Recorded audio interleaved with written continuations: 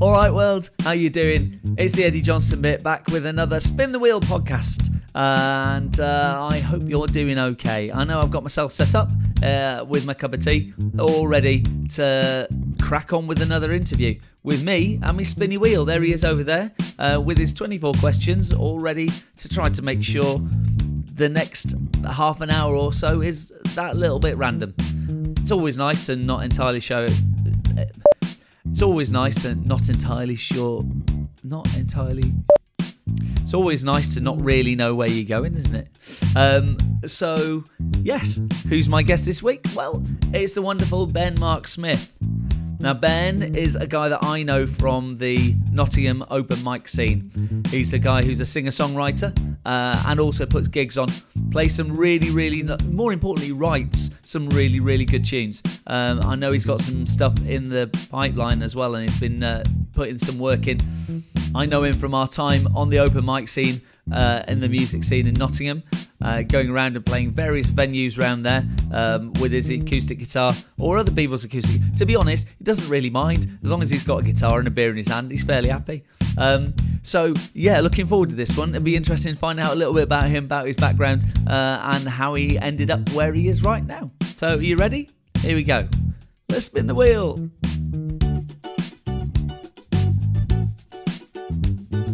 Welcome once again to the Spin the Wheel podcast with me, the Eddie Johnson Bit, and my guest today, Mr. Ben Smith. How are you doing, buddy?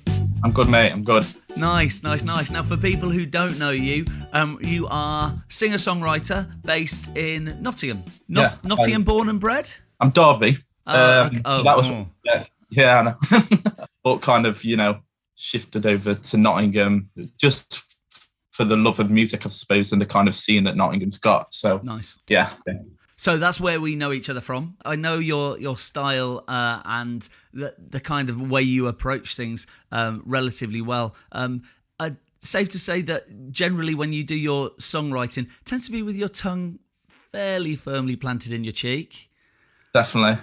I suppose it was like growing up on acts like The Streets and Jamie T and like these ones that kind of add a little bit of humour. I suppose like the UK, we're very like self-deprecating, aren't we? Yeah. So I kind of like adding that into my music, and the songs have a meaning and have a serious kind of tone, but they've got these little bits of localisms and funny bits and stuff. Totally. Like that. You're not a full-time singer-songwriter. It's not your main job. No. You were last time I heard you were like working for the library and the library service and stuff like that. That's my full-time job until obviously lockdown happened and shut the libraries. Oh yeah. But I worked at Nottingham Central Library. Basically, I studied music. I did the whole college, university, and then I studied to be a teacher at Derby College. I taught there for a couple of years, taught the music students there, and then came out of it because I kind of I didn't want to be that teacher that had come straight from university, if you know what I mean. I wanted to be a teacher that actually had some experience in music and. Oh, cool! Yeah, I guess in music that's really important as well, isn't it?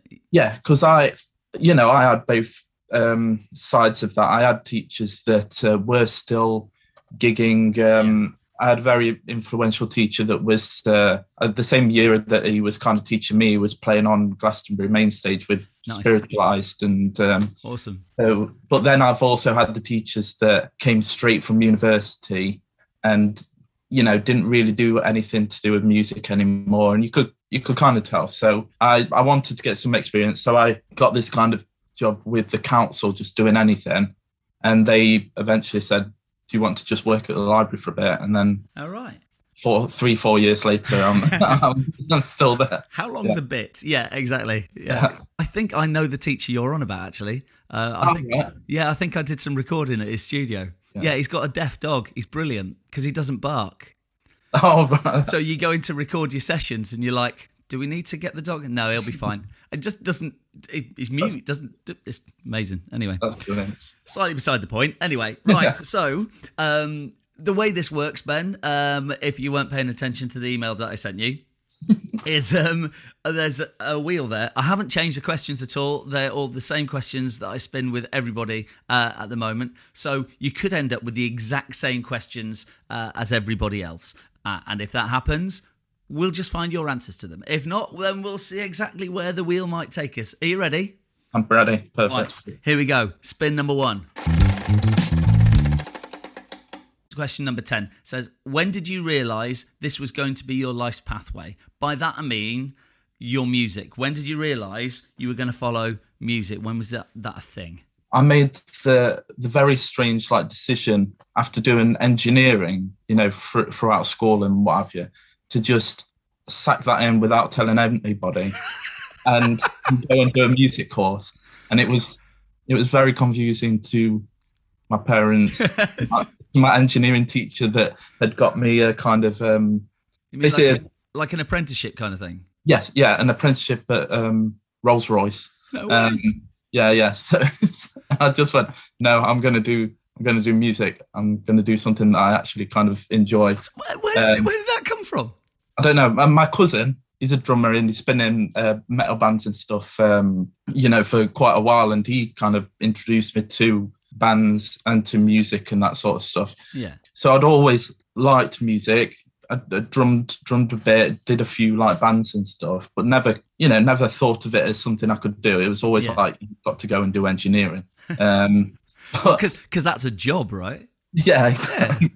But something, I don't know what it was, something just shifted, and I think that was the moment. That was kind of a deciding moment. I could have gone the engineering route and had more money, probably. Yeah, security. That's the thing, isn't it? Although we all look at our lives as sliding doors moments, and the fact that depending on which way we turn depends on exactly what happens, you look back at, okay, well, if I had stuck at that path, where might I have gone?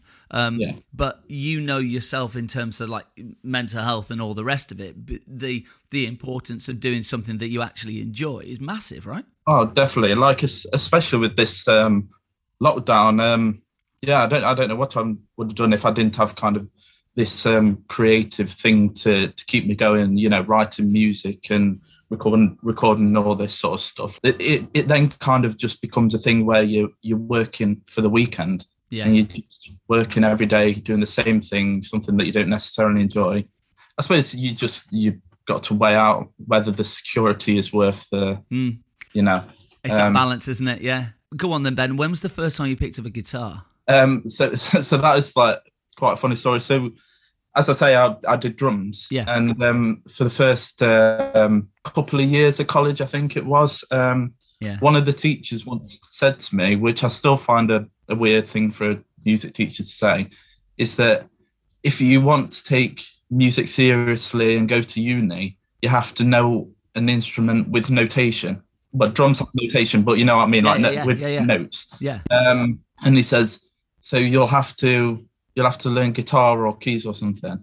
And for drummers and people that have been doing that for, that's their life and stuff. I found that a weird thing for a music teacher to say. But for some reason that did stick in my head, and I was, a young person that listens to whatever the teachers say. Yeah. So I picked You're a good boy. Yeah. So I picked up the guitar, and it turns out that was actually the right decision, because that was the moment. I learned the usual things that guitarists learn, like Metallica and this sort of stuff, and then going into blues, B.B. King, and then John Mayer for the newer stuff. I'll be honest, it's a little bit different for ukulele players. Especially just stuck with we just get George Formby, that's it. Yeah. Yeah, so that's where the guitar started. Do you know what? From having seen so many of your gigs and bits and pieces, it kind of makes a whole lot more sense now. Because of the fact that there's certain singer-songwriters that that come from very much from a vocal perspective, and the guitar is just a backdrop for their vocals. And then there are others where you're the rhythm is really driven from the acoustic guitar, and actually seeing your gigs and seeing the rhythms that you create with just you and the guitar, it kind of pieces things. And now you say that stuff about the drummer, seeing your style, it's kind of okay, now it all kind of pieces a little bit more together. Yeah, I definitely, yeah, I definitely agree with that. I know what you mean. Yeah, yeah. You see those artists, and as soon as they are able to get a band together, they've chucked the guitar away as soon as possible, because it was just a thing, wasn't it, for some to kind of completely. be able to play open mics and stuff like that. Yeah, Which is fair enough if you want to focus on the vocals, and that's cool. completely.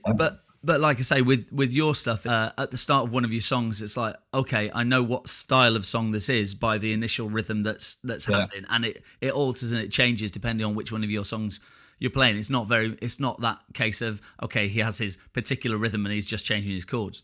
Yeah, yeah, definitely. I've been like working on this album throughout lockdown. It's going to be out soon, and Ben Marshall, who I'm recording it with, sent me the draft mixes, and I was listening through it, and I kind of realised how many genres and stuff in it. It goes from traditional kind of folky song to like a punk song and a bit of a rock and roll song and stuff, and yeah, and I think that definitely comes from the rhythm, from the drumming, as you say, and kind of learning different genres through guitar and through college and what have you. Cool, man. Right. Let's go for another spin. See where this one takes us. Number 18. Tell me about your first car. I don't drive. What? I don't drive. How'd you get to gigs? I get the bus. I've made some absolutely unbelievable bus journeys and train journeys to gigs to play them. Wow. Yeah. So I've learned, like, I know how to drive technically. Yeah. Well, not technically, because I ain't got a driving. I know how to drive. I know the rudiments. I've played GTA. It's okay. But I got to, I think it was about 6 failed tests. No way. It's like, oh god. And I never meant to kind of leave it this long, but the gap just started, after the last test, just kept on going and going. Yeah. I think that's when I started working in Nottingham, and I was kind of like, I'm never going to drive into Nottingham anyway because of the parking and stuff. And it just went on and on and on. It's like number one on my... Okay, so sorry, I just need to rewind, right? Obviously, we'll get to the question again in a minute, but I know some of the places you gig, and I know some of the places you end up at. Yeah. How do you get there?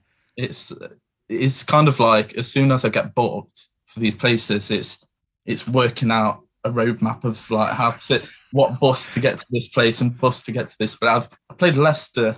That was like, it wasn't even in Leicester, like, it was out somewhere, and that was like one train journey to Leicester, and then another bus, and then another bus. So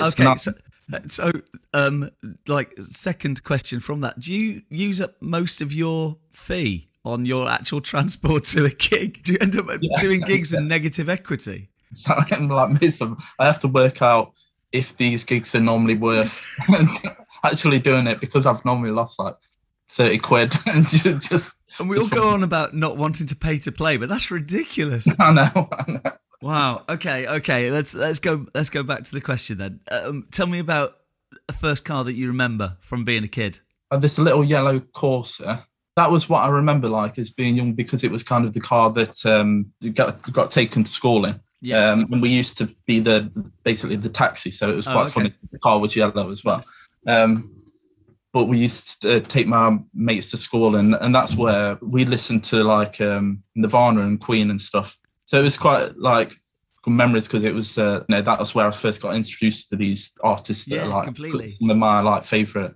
So yeah, that's the first car I kind of remember because of that. I remember my auntie had a car. I think it was my auntie had a car. I just remember that car because it didn't have seat belts, whilst all the other ones we got in did. Yeah. I don't know when that... Because it was just that little bit older, so it could get away with it. Yeah. Because wasn't that a thing? I don't know. Maybe I'm too young, but cars didn't have seatbelts up. Yeah, no, true. Right. I have loads of old memories of being in cars when I was a kid, and we'd do stuff like... my mum would we'd decide that we were going to give a family a lift home from church, but it would be me mum and me brother and me, and then there'd be 4 of them. So we get in our car. So me and my brother would go in the boot, because it didn't matter. I used to love riding in the boot, looking out the back, imagining what it would be like to be a dog. Okay, this is one of my favourite questions. A couple of people have had this. Tell me a story about your best shoes. I saw this one and I was really, really thinking about it. I don't think I have a favourite individual shoe, but I think the style of shoes. Individual, as in? No, not okay. I particularly like the right one. The type of shoes, it's become a weird thing on like the Nottingham open mic scene. I don't know if it's because they're all younger and they all wear Vans and things like these, like young people shoes. Young people shoes. Okay. Yeah. You're sounding so old at the minute. I know. I like to wear like gentleman shoes. Do you like a brogue? Yeah, like that you'd kind of wear with a suit, but brown, and they've got to have like look like Italian-y. Do you know what I mean? Okay, I do. Do you give them a polish? Oh yeah. So it's got to be shiny. Definitely, got to be shiny. But I've been ripped so many times for these shoes, especially at gigs and stuff, and especially when you're around the younger ones like Miles Knight and Kelsey and the Embers and what have you. I think I look good. I think you look very dapper. Thank you. But I also think there's a little bit of mod in you. You haven't quite got to the stage of having the pleat down your trousers and all the rest of that malarkey. But no. Yeah, I do wear like shirts. It's just shirts all the time, no matter what weather. I'm never wearing a t-shirt or anything for some reason. So I think it's that. It's that. I think it definitely goes with a shirt. A shirt with brogues makes sense. Yeah. I think if I was wearing a t-shirt or something, it might not. T-shirt and hoodie with brogues. I think you're right. I think it's definitely the look. You've got to complete that off. But I guess at the moment, most people are just wearing slippers. I know I am. I think a pair of shoes is underrated in terms of the effect that it has on an individual. I think favourite shoes are important. I'd say that I've got loads of them. Oh yeah. Yeah, I mean loads of shoes. I do need to get rid of some. And I think people like Miles Knight, I think they need to learn a lesson or two, to be honest. Oh, definitely. Yeah. And all those left-hand lane boys, they need to sort themselves out because their shoe game is not up to par. No. But anyway, right, enough about shoes. Let's see what else we got. Who most inspires you? So it doesn't have to be famous. So it can still be just whoever you like. With this music thing, the person that most inspired me with that was this teacher that I mentioned earlier. Is it Lee? Yeah, Lee Horsley. Yeah. So as I say, he was like my mentor when we were teaching. You have to kind of have a mentor assigned that just checks up on you and stuff like that.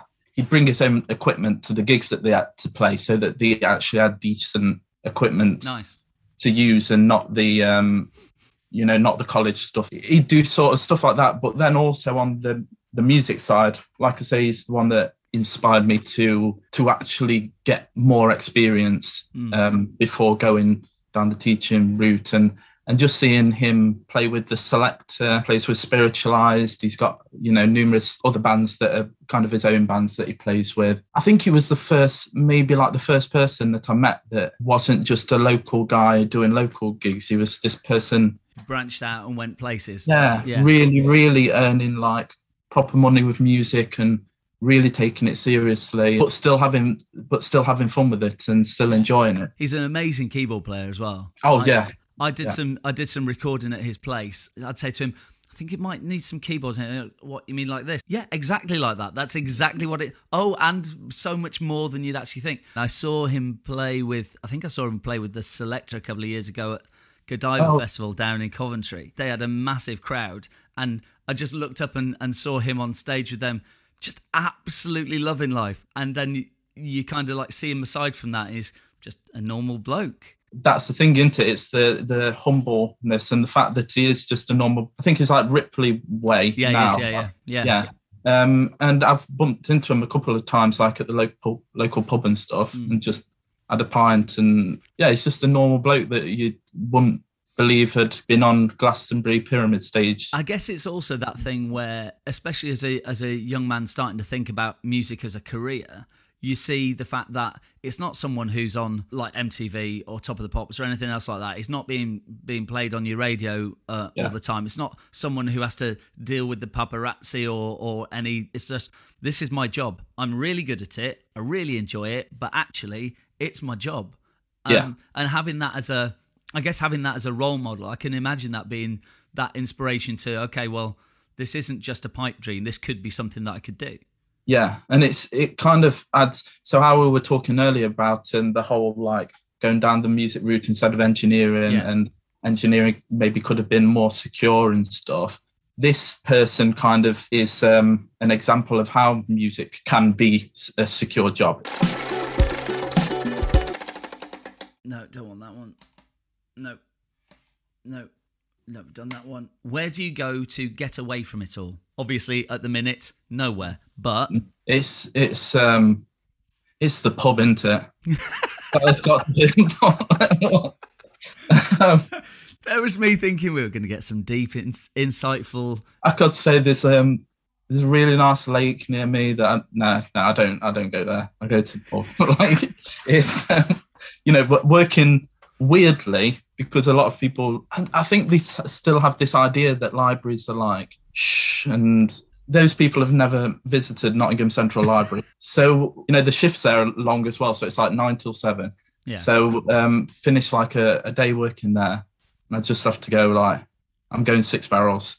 Like, even if nobody's there, even if it's not the open mic, or it's I'm going Six Barrels, I'm going to Barrel Drop, or on my way home, Dog and Parrot or something like that. Yeah, and just sit and just calm down a bit after it. Calm down after a hectic day in the library. Yeah, it's not a phrase many people would say, is it? It sounds weird, but trust me. Going to the pub on your own seems like a thing that elderly blokes do, sipping their real ale. Wearing their shoes. Yeah. Yeah, absolutely. Maybe I'm just like old at heart. I don't know. As you know, I sort out the DH Lawrence Festival, so it's nice sometimes to just go on my own, just sort out the lineups, just sit and still doing work. But so most of your organising happens while you're sat down with a pint in the pub. Yeah, definitely. Maybe that makes some of my decisions like.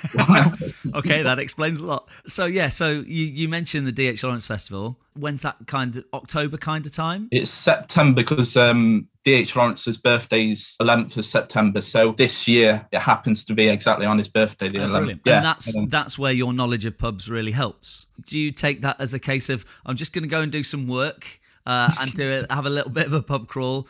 Chris, I don't know if you know him, but Chris Barlow. Yeah, I know Chris, yeah. Yeah. Chris is involved with Roots Music, involved in a lot of, setting up a lot of open mic gigs, particularly in the North End of Nottingham. Yeah, he set this up. It was like just an afternoon thing, I think. And then eventually I joined in, and it's become this kind of, I think it's like this year, 13 venues in Eastwood and over 150 like individual acts at the minute. It's certainly grown since it began. It's certainly grown since I remember it. It was really just local acts, ones that were just starting off. It's built a bit of a name, and like we get people coming and asking to play rather than us asking people to play. And it takes a lot of effort out, right? Yeah, exactly. But yeah, as you say, in the build up to that, me and Chris definitely go on a few pub crawls, basically. but saying, we're just going to the pub to ask them work related venue exercise. Yeah. I'm going to put you on the spot then. Top 3 pubs. Dog and Parrot. You love that place, don't you? I know, I do. The landlords are the nicest and most like helpful people. I telling every single person that comes in the pub that this event's happening or whatever's happening. Nice. To the point where any gig that I put on, I kind of don't even have to worry about pushing it, because I just know it's going to be rammed people. It's always a good feeling. I've played there a couple of times for you as well. It's always a good feeling out there as well. Yeah, I feel like a lot of people want to listen to music there, and it was a point where Eastwood kind of wasn't that sort of place. There's a few venues now, which is really cool. I feel like I've got to say Six Barrels, just because if Ezra watches this, then you'll have a go at me. Six Barrels in the middle of Nottingham. Yeah, run yes. by Ezra Watson. A lot of memories in that place from the open mics and stuff. So It's a great place for music, even though the PA system is sometimes a little bit shonky. But it's one of those places, particularly when you're performing there, where you're playing there, you genuinely don't know what kind of audience you're going to get.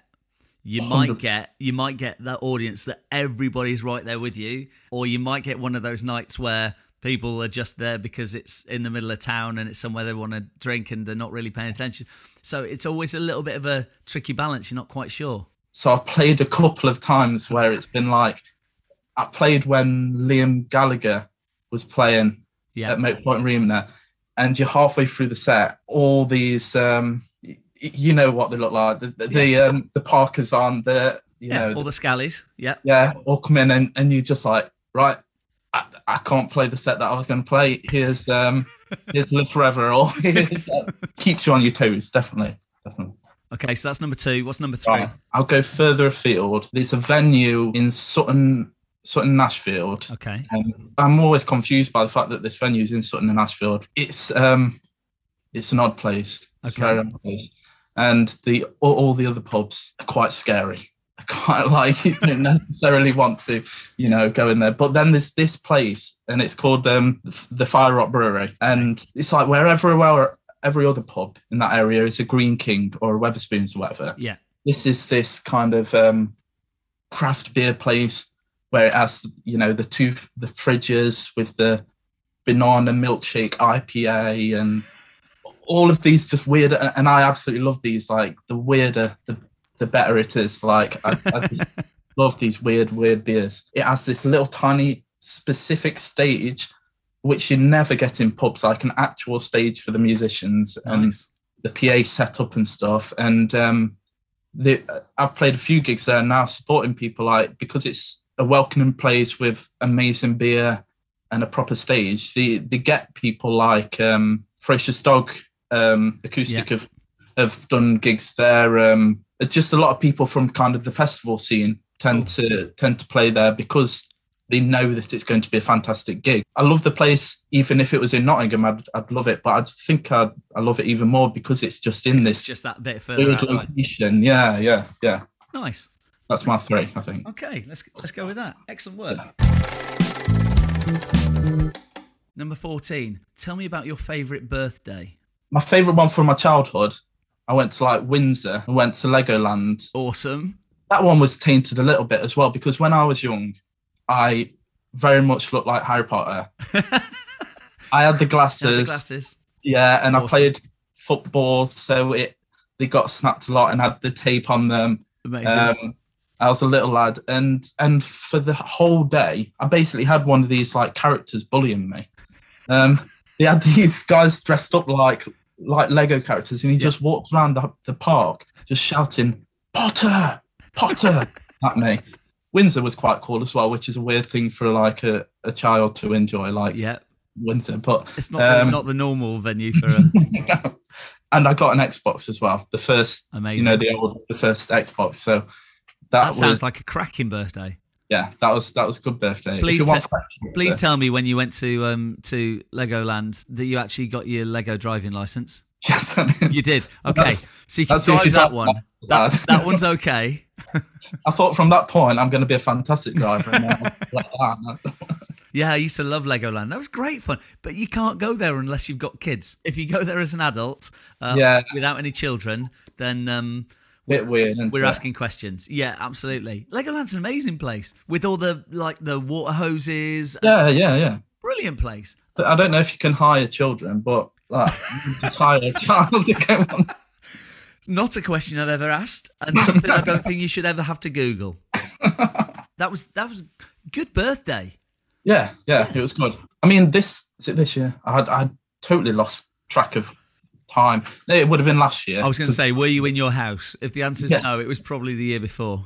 It was that gap. We had that gap in between the lockdowns where you exposed to stuff. We went. My favourite brewery is Buxton Brewery. Okay. I love their beer. So myself, my parents, and my girlfriend at the time went down for like just a couple of days down there and went to Buxton Brewery. And I swear it was like me going to Legoland back then. That was me going into Buxton Brewery there. And just those kind of like handles you have where it's got the different beers in, and you can have like a third. Just having those in my Charlie Chocolate Factory, but for beer. Right. Okay. Number 21 comes with an accompaniment. Oh. Which one's your favourite? Which one's your favourite? Which one's your favourite hob? Which one's your favourite? Which one's your favourite? Which one's your favourite hob? Brilliant. So the question is, which is your favourite hob? The one on the left closest to me. Yes, another front lefter. You've been surprised how many people this question has come up for. I feel like, I don't know if it's different on others, but on ours, that's the smaller one. So that's the one that I normally do soup or beans or whatever. Okay. And so it's the one that gets used the most because I drink a lot of soup, I suppose, or eat soup. Whoa. Hold on. You're saying that's the smallest of the hobs on yours? Yeah, because you can't put it on the big one because then it boils the soup too quickly and it takes away the flavour and stuff. So is your big one on your right? You go to the small one rather than the big? Yeah. And I think that's why I don't use the one on the small one on the right, because it's further away. It's just one hob away. But it's all that effort to get there, right? Exactly. I'll tell you why it's strange for a number of reasons. Okay. Number one, because most people have the bigger of their hobs on their left. And the other reason is most people they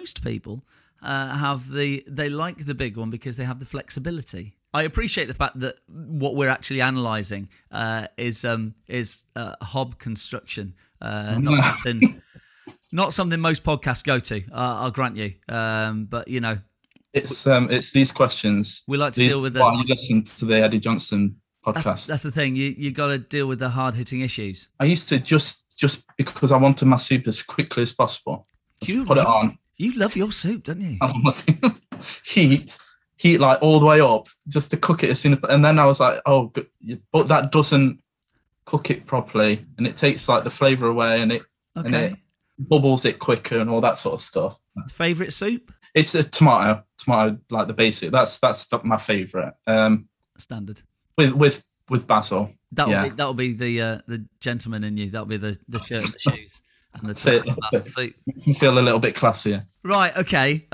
So that was Spin the Wheel. We've done 6 spins. Not one of them has really touched on anything of any serious note. That's absolutely fine. Not a problem.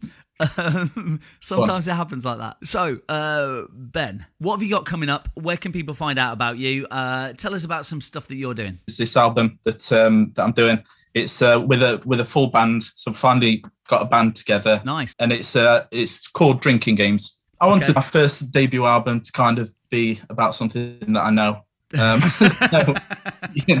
I'm planning for it to be out end of July, start of August, that kind of gap. Okay. So I'm hoping, pubs will be back to as normal as they can be, and that'd be good. Some gigs will be back. So I'm hoping it'll be an album that kind of brings a bit of joy to people after they've had this year of not being able to see their loved ones and stuff. I'm hoping it can be a kind of soundtrack to everybody finally getting to go out and live their life. Has it got all the songs that people in Nottingham like hearing from you? Yeah, it's got like, so it's going to have Who's the Girl on it, 1 year on, the Dog and Parrot charity song that I brought out. Oh, nice. Okay. Yeah. He loves the pub so much, he wrote them a song. Yeah, exactly. And then loads of brand new ones that I've not had the opportunity to gig. I love the stuff that you do because of the fact that there's that little bit of quirkiness about it. So who have you got playing on it? Ben Marshall, nice. Producer Darby and Matt Turner. Yeah, Fine Arts Society. And then I've got a drummer called Brad Jory, the drummer for Pretty Babs. Absolute machine of a drummer. I sent him the songs. He showed up to the studio like the next day and just smashed them all out. It's awesome. Unbelievable. So yeah, I can't wait. I think my acoustic stuff has like energy when I play, but this just notches that to the top. So when the album gets released, is it going to be a case of trying to get some gigs with the band? Yes. So awesome. I'm working on, I don't think I've announced this, so I'll just like say it here. The launch gig will be at the Dog and Parrot. Standard. Yeah, because I just thought I wanted the launch to be, you know, something different. The album will probably be out to Friday. The gig will be on a Monday, and it'll probably be around that July, August time. Nice. And that'll be the first ever gig with the band. So it's meant to be something special for people, I think. That sounds really, really cool. I'm always keeping busy, so I'm also recording a second album already, Brilliant. which will have those kind of stripped back, more like emotional, I suppose, like songs. It's really good to hear the fact that obviously lockdown's affected us all, but it's great to hear people who are saying, I've used the time, I've been creative, I've done this, that, or the other. And like you say, there's things popping up all the time. There's people with podcasts which didn't exist before, and all the rest of it. But it's great to hear the fact that you haven't just sat and watched Tiger King. I mean, I've done that as well. But Ben Mark Smith, I hope you've had fun. I've certainly enjoyed having you here, and I will see you in person very soon. I dare say so. Definitely. Take care of yourself. Thanks for having me on. Thank you for spinning the wheel. So that was the Spin the Wheel podcast with Ben Mark Smith. Ben, thank you so much for coming on. I wish you all the very, very best with the finishing up of the album. Sounds like it's going to be a good one. I'm looking forward to that launch. I'm going to see if I can get myself there. And in the meantime, we chatted about his shoes and about his favourite hob and his car you just heard it, so you know what we chatted about. It was really nice. I hope you had fun. I hope you enjoyed it. I hope people liked it. If you did like it, tell somebody else. They might as well. You never know. Let's pass it on. Let's get it out there. Whether that's subscribing on YouTube and letting people know about it that way, or whether it's about rating it on iTunes, or clicking on any of the links and telling people about the Spotify, about how they can access it, listen to it, whether they're on their walk around, whether they're driving in their car, getting to work, or whatever else it might be. Tell people, let people know. Spin the wheel. It's here for everybody. And on that note, I will see you again this time next week. Lots of love to you all. Look after yourselves. I'll see you soon. Take it easy now. Ta-da.